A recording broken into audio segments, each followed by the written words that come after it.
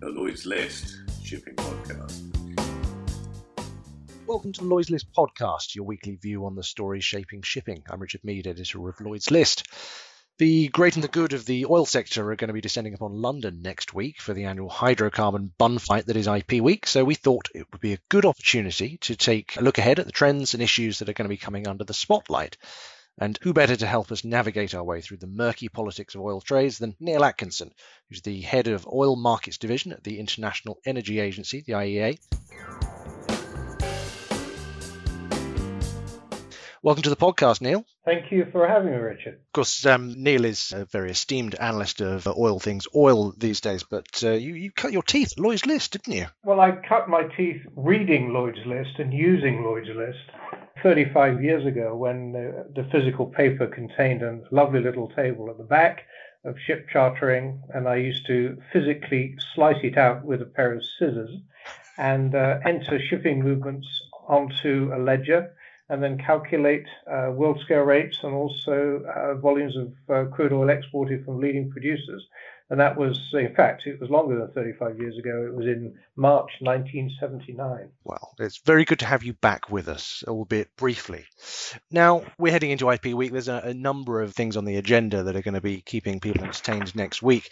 Obviously, for our listeners, IMO 2020 is fairly foremost in their mind, I guess, with the looming sulfur regulations. I've seen you've been talking, about a year ago about the fact that the industry and refineries are probably not doing enough to prepare for the new rules. Would you say that your mind has been changed at all in terms of the last 12 months, or do you still see a disruption coming to the market?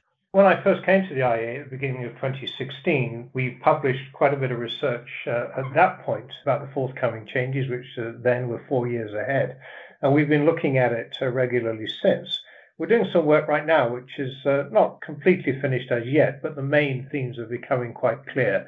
And they are as follows. There's been quite an uptick in investment in scrubbers.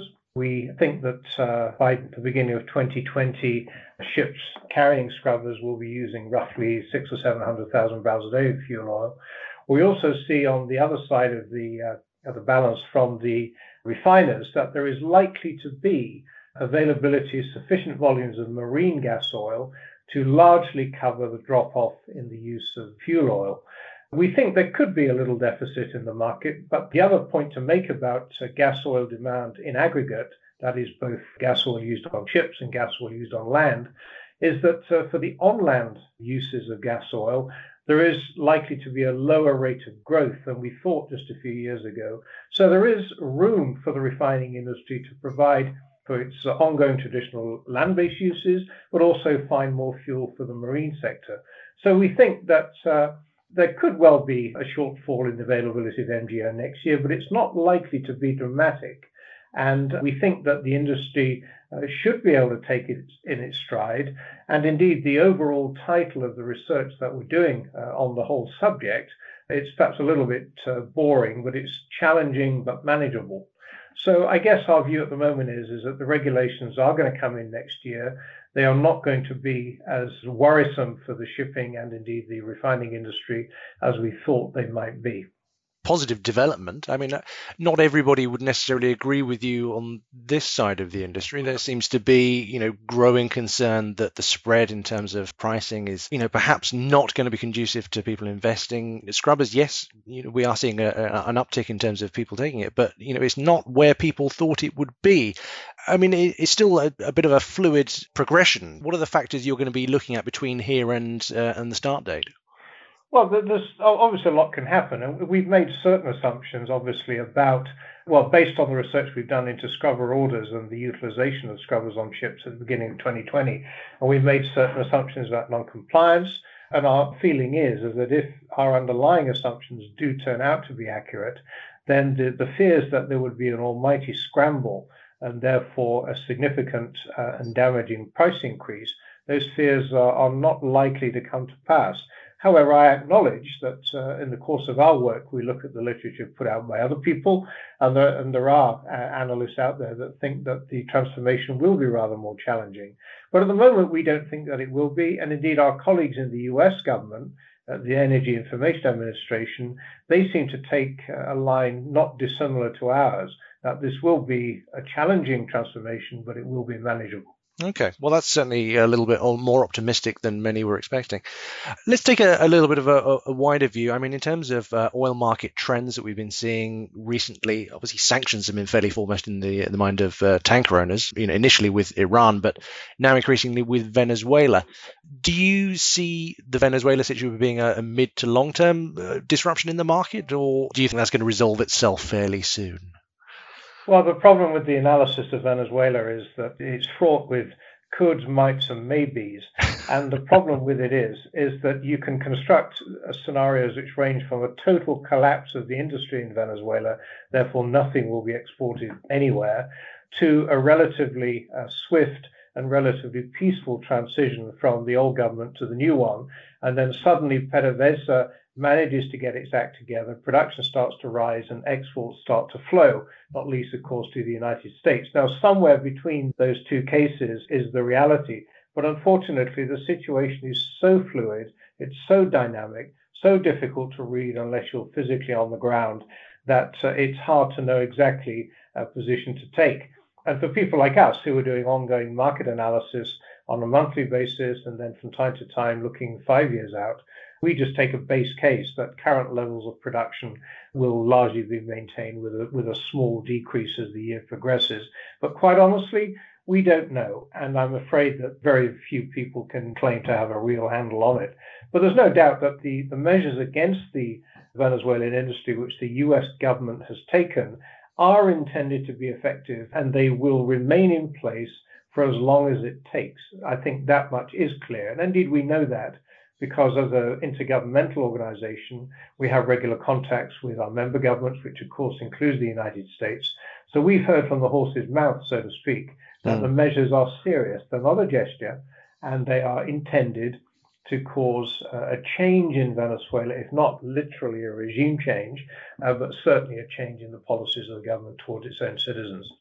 From the shipping point of view, going up against those sanctions, obviously there is a great tradition, I guess, within shipping of taking risks. But from what you're saying, you'd have to be either pretty brave or foolish to go up against that sort of sanction. I think so. And of course also for shippers, this argument applies with respect to Iranian sanctions as well. If shippers think that they can take Venezuelan crude instead of volumes that would normally go to the United States, they might want to take them, say, to India or to China or to other customers of Venezuela. They may well find they can't do that because of their exposure to the US financial system. And shippers will obviously have to bear that in mind if they are thinking of continuing to be involved in Venezuelan exports. And of course, those arguments also apply to the Iranian sanctions. What about the OPEC situation? We've got another meeting coming up, and there seems to be some fairly interesting macro politics at play. Could you give us a sort of quick guide as to what we should be looking out for in terms of big driving forces over the next month or so? Well, the current agreement between OPEC and non-OPEC producers, the Vienna Agreement, kicked in at the beginning of January. And we've only got some fairly preliminary data so far, but it does appear that the output cuts are only really being implemented in any serious big-time way by Saudi Arabia and UAE and Kuwait. Other countries, notably Iraq, are actually producing far more than they should be producing under the terms of the deal, and other countries are also not contributing. Russia, which is, of course, the other main player in the Vienna Agreement, has so far cut its production by only very small volumes. And it seems to be taking advantage of the fact it has cut its production. Prices have risen considerably since the beginning of the year. So Russia is, if you like, in the money. So far, we've only seen a very limited compliance with the agreement, 85% compliance by the OPEC countries, but dominated by Saudi Arabia. And in the case of the non-OPEC contributors to the Vienna Agreement, their compliance is only 25%. So when they do meet again, whether it be in literally a full ministerial meeting or in one of the market monitoring committee meetings they have, then there'll doubtless be some questions between the various members asking why are they not pulling their weight. But having said that, there have been reductions in supply from the countries involved, forgetting who's pulling their weight and who isn't. And if you lay those alongside the continuing falls in production and exports from Iran due to sanctions, and of course the recent measures against Venezuela, we are seeing that global output is facing downward pressure on one side, and the increases we see from the United States, which have more than offset it recently, have not so far dented the downward pressure. So with production going down from that group of countries, the heavy oil producing countries, demand growth being a little sluggish at the moment, oil prices have actually increased since the beginning of the year. Now, your readers will obviously know, because fuel costs are very important, that crude oil prices went up to as high as $86 a barrel in October. They fell back to just over $50 a barrel before the end of 2018. And this morning, Thursday morning, we saw that the Brent price was about $67 a barrel. So for the producers, all in all, things are not too bad. And in terms of next week, IP week, we're going to have some of our readers down there, but many won't. So could you perhaps, give them a flavour of what's on the agenda next week that's going to be affecting shipping? Is there any opportunities or risks, perhaps, that they should be aware of in terms of these discussions? There'll be a lot of discussion next week, I'm sure, amongst the oil traders and shippers that attend, about the likely implications, particularly later in the year, of the IMO regulations coming in. If the picture is not quite as comfortable as we think it's likely to be, we may well find reflected in the discussions over drinks next week that there are people that think prices are going to spike a lot higher, for example. So there may be quite a bit of anxiety to be picked up about that. People will be wondering about export volumes from the OPEC countries as the year progresses. But another interesting thing, which is not necessarily an immediate short-term trend, but people are beginning to talk about this in terms of the growing availability of oil exports from the United States. And we're doing some work at the moment on the medium-term outlook for the US, and we see huge investments being made in pipeline capacity in the US, leading to export terminals. And in the next few years, the potential for oil shipments, crude oil shipments from the United States to rise very considerably, that potentially is real and is going to be an important factor in developing new trade patterns over the next few years.